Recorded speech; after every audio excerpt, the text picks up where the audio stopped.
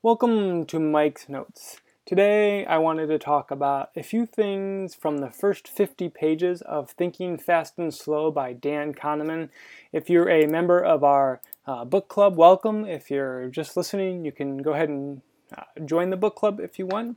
I'll send out a URL that lets you sign up.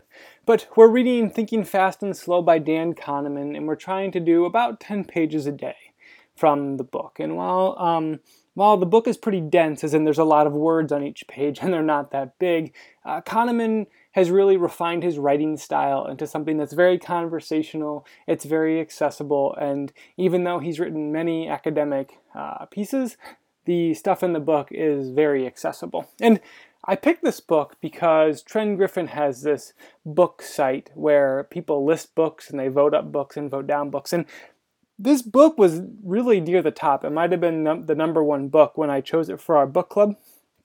And so it's definitely worth rereading.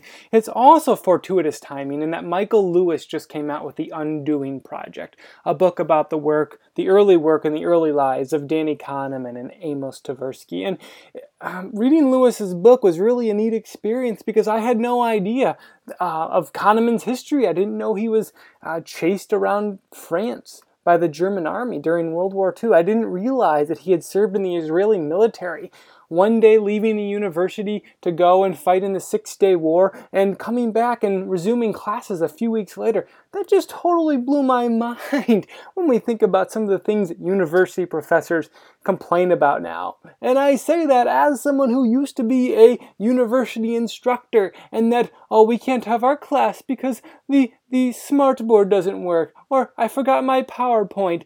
Those were such weak excuses when you compare them to the things that Danny Kahneman lived and existed in. One of my favorite quotes from Lewis's book was when a student goes up to a teacher at, I think it's Hebrew University, and the teacher is asking the student, "So how are your classes going this semester?" And the kid says, "Well, they're okay. The professors here, they're not so great." And this professor or this administrator says, well, why are the professors not great? This is like a great university, but you're very careful in hiring." And then the student goes, "Well, they're okay, but they're not as good as Kahneman." And this is what the quote that Lewis has in the book. This administrator, this professor says, "You can't compare teachers to Kahnemans." So even from an early age, Danny Kahneman was such a wonderful instructor and teacher and wise, and he explained things, and he uncovered all of this really interesting stuff. And all of that interesting stuff is conveniently packaged in a book called Thinking Fast and Slow. And in my notes of the first 50 pages, there were just 5 things I wanted to touch on today. 1. Kahneman writes very early on in the book that, quote, "Most of our judgments and actions are appropriate most of the time," end quote. So Thinking Fast and Slow is a book about how we have this fast thinking system that acts, and we have this slow thinking system that acts, and they don't always act in congruence with each other. They don't always work together. Sometimes one ignores the other. Sometimes one plays a larger role, and that's what the book is about. But it's only about a certain segment of the decisions we make, and the thinking that we do, and the judgments we pass, and the predictions we put forth. Most of the time, our judgments and actions are really good for a lot of things. We've evolved over millions of years, and the things that mattered in evolution, the things like the way we visually perceive information, some of that stuff is pretty good, and it's going to work a lot of the time. But I think what Kahneman is going to get at, I think the big takeaway of this book is this: we can identify situations where maybe our judgments and actions are inappropriate because we are not trained for them, or we haven't evolved for those things.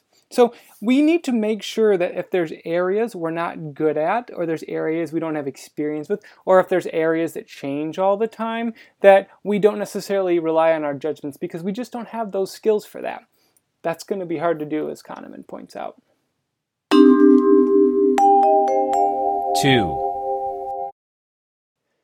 The second point from the introduction that really resonated with me was this quote: "A recurrent theme in this book is that luck plays a large role in every story of success," end quote. So luck is going to have a role, whether or not we acknowledge that. In a talk that Kahneman gave with Michael Mauboussin at the Santa Fe Institute in 2015. He put it this way. He said, success is merely luck plus skill, and great success is merely great luck plus skill. So if we think about that algebraically, we can see that the skill variable is relatively fixed. You're not going to change that. But the real difference between success and great success is going to be the difference between luck and great luck. Michael Mauboussin explains this in his book, The Success Equation, really well. Mauboussin encourages us to imagine two jars. One jar has a skill quantity, and one jar has a luck quantity. So if you pick a skill like writing or shooting free throws, or succeeding as the leader of a country, we have our skills that we can handle. We have these things that we can improve. So if you're a basketball free throw shooter, you can practice those skills. And if you get really good at shooting basketball free throws, then your quantities in that skill jar are going to be really high. So no matter what you draw imaginarily, if you can imagine drawing a number out, and that's your skill. In much the same way like Madden football players have a certain skill quantity, or video games with archers and elves and people like that, they have a certain quality and quantity for different skills. We can imagine that as the skill jar. So there's some things like basketball free throws that we can get better at. But we also have this luck jar, things that we can't control. And there's a wide range of outcomes and scores that you have no power over. And you're also drawing from that jar for each success. And that's what Kahneman is saying when he says that we can have great luck or we can have normal luck. In a lot of situations where there's this great success, it also comes with a lot of luck. We can look at examples like technology people like Steve Jobs and Mark Zuckerberg, and we can realize that even though those people had great skills, they had high draws from their skill jar, they were also incredibly lucky. In the book, How Music Got Free, the author there talks about this explosion of digital music. And there were so many things going on in the world, so many different factors, that Steve Jobs, for all of his brilliance and all of his design acumen and the way that he thought through things, he couldn't have understood all of these different factors that would eventually go on to make digital music a thing and lead to the success of the iPod sales. So we have to keep in mind that anything has some skill and it has some luck involved. 3. There are also things that will automatically happen that we have no control over.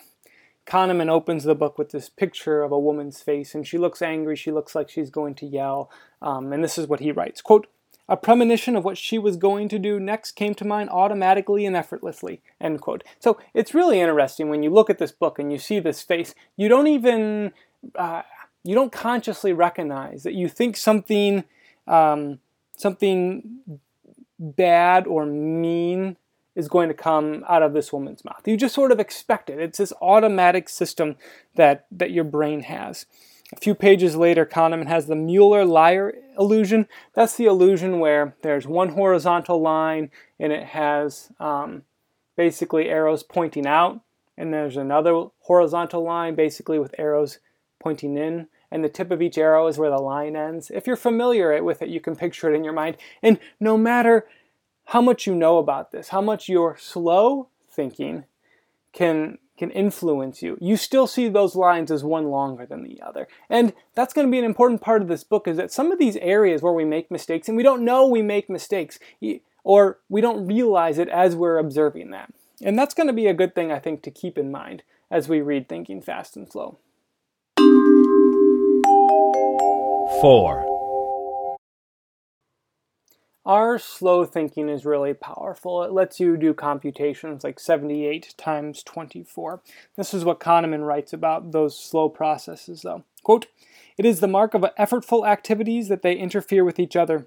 And then later he goes on, "As you become skilled in a task, it demands for energy diminishes." So we are only capable of doing one really hard thing at a time. If you were to try to, let's say, learn how to juggle at the same time you're doing difficult multiplication problems, you wouldn't be able to do it because this slow thinking, this part of our brain that does this, it's not capable of doing more than one thing at once. And we see this like when we're driving. If you're driving and it's raining out, or the weather's bad, or there's a lot of traffic, people in the car understand not to talk so much. You'll sometimes turn down the radio. That was a joke I remember as a teenager about why parents used to turn down the radio when they were in heavy traffic. And my friends and I used to laugh about it because, one is your eyes and one is your ears. But what we didn't realize is that they're both your brain. And there's only so much bandwidth that you can handle if you're going to do those things. Kahneman, as explained in Michael Lewis's book, The Undoing Project, realized that we don't like to do this work. So we can train ourselves to get better at these effortful activities, but our brain really prefers to ski like Kahneman did. So Danny he's living somewhere where there's snow, and he realizes that cross-country skiing is really hard to go uphill, but it's much easier to go downhill. And that was his epiphany for understanding some of this thinking fast and slow. He realized that we prefer the easy way. We prefer not to do this effortful thinking, but we can increase it if we like to. Recently, I've been spending a lot more time on Instagram than Twitter or Facebook, and I was wondering why this is. What is it about Instagram that makes me want to spend a little more time there, wants me to check into that social app? And I think maybe part of the reason is because it's easier. It's easier for me to computate. It's easier for me to understand what an image is than if I'm reading text on Twitter or if I'm reading text on Facebook. 5. It's been a while since I read Thinking Fast and Slow before choosing it as the January 2017 book club choice. And so I had forgotten where some of the ideas that Kahneman talks about came up in the book, but I was thankful that ego depletion comes up really early. This is what Kahneman writes. System 1 has more influence on behavior when System 2 is busy and it has a sweet tooth. A little later he goes on, self-control is tiring. And then the third quote that I picked out was, tired and hungry judges tend to fall back on the easier default position of denying requests for parole. Now, these ideas are sort of in the front of my mind because Jocko Willink has been talking about them on his podcast, where there's this idea that your willpower is limited throughout the day. And so you draw down on that willpower in the same way that you draw down on your phone battery. The more you use it, the less you have later in the day. And so that's why people tend to make worse decisions, like they snack at night, or they watch TV at night, or they do all kinds of things at night. And one theory behind this is that it's because your willpower is drained, just like a battery. But as I'm reading Kahneman, as I'm reading Thinking Fast and Slow, and I'm thinking about what Jocko Willink does, two ideas came to mind about how to avoid this ego depletion. The first is that you can train your self-control. So Jocko has done that. His tagline is that discipline equals freedom, and that discipline is merely his training his self-control. Cal Newport addresses this in his book called Deep Work. Newport says that the best work a knowledge worker can do is deep work, something that really moves the needle. But you can only do deep work through practice. It's like conditioning if you're a runner or if you do any sort of endurance exercises. Is that Newport was only allowed to do short amounts of time of deep work. That is, he only had limited amounts of self-control where he could focus on the task at hand at first. And then as he built up his endurance, he was able to do more and more deep work each day. Even in Thinking Fast and Slow, Kahneman suggests that people are able to build the self-control, that it's not fixed like your phone battery. You can expand it. He writes that the University of Oregon is training 6-year-olds how to do this. And this is when Thinking Fast and Slow was published, so maybe some changes have moved on. But if we think of willpower or self-control or discipline as something that we draw down during the day, we should also think of it as something that can expand during the day. It's like a removable memory card in an electronic device. You can push it and pop out the old one and put in a new one if you build up those skills. And then the second thing related to ego depletion that really struck out is that you can have better defaults. So here even Kahneman notes that System 2 is busy and it has a sweet tooth. Well, give your System 2 something besides a piece of chocolate cake. Don't give it a default that is going to take away from whatever your overall goals are. And food is a wonderful example of this, where if you can figure out a diet where your default choices are healthy choices, that'll go a long way. For a period, I had success in this, where at lunch I only had salad or soup. And if it was warm outside, I had a salad, and if it was cold outside, I had soup. And that was a really good default because both were filling. Neither had a lot of extra sugar involved in it. Both had vegetables. And I always felt better after having soup or a salad. So that was a really good default in my own life. And defaults can be really powerful. Richard Thaler is a big fan of Danny Kahneman, and he's expanded on a lot of his work. And one of those is a book called Nudge. And the case Thaler makes for nudging is that defaults are powerful because people often don't want to put in the time. People are cognitive misers. They like to think in the same way that Danny Kahneman likes to cross-country ski. They like to go downhill where it's nice and easy. So if you have a default condition, if you have a default that is pretty good for the person, Thaler calls this libertarian paternalism. But if you have something that's mostly going to be good for someone, then that's good because people are going to refer to that default. If their willpower or their discipline wears out, they'll refer to that default for something that they can trust.